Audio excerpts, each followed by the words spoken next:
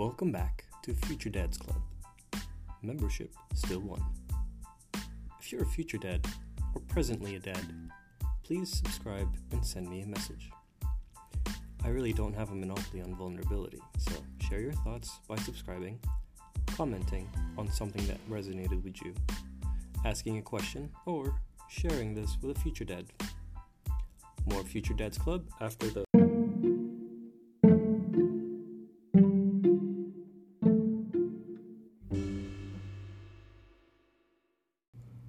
I'd previously shared that my dad met his father at the tender age of 16.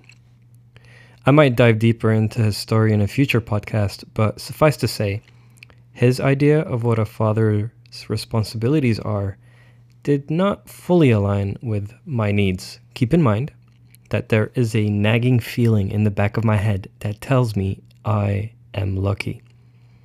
Call it survivor's guilt, but as a child that survived a war and was provided refuge in a Western industrialized nation, largely due to the sacrifices of my parents, I should count my lucky stars, and I do. My hierarchy of needs were met, but I still find myself with an urge to do it differently.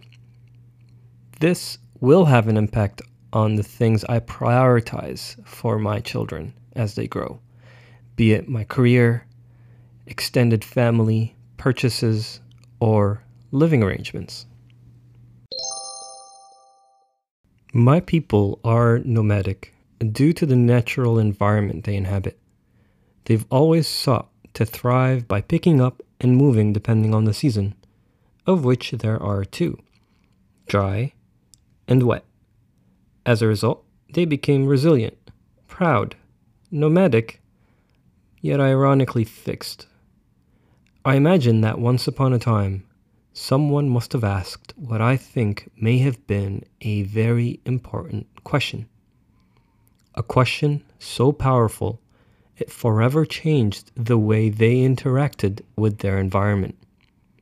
A question that had them seek out lands that were bountiful, when the grass was no longer greener on their side, when the earth was no longer wet, when the good times stopped.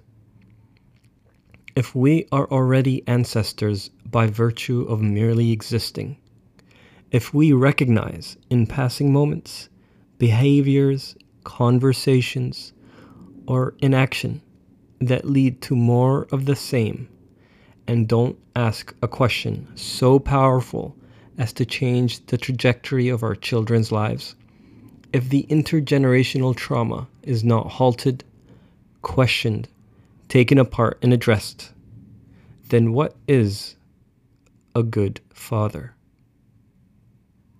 Have a friend who's about to become a dad? Ask them about their experience so far and just let them talk. Also, let them know to check out this podcast and to submit any questions or comments they have to futuredadsclub@gmail.com. Till next time.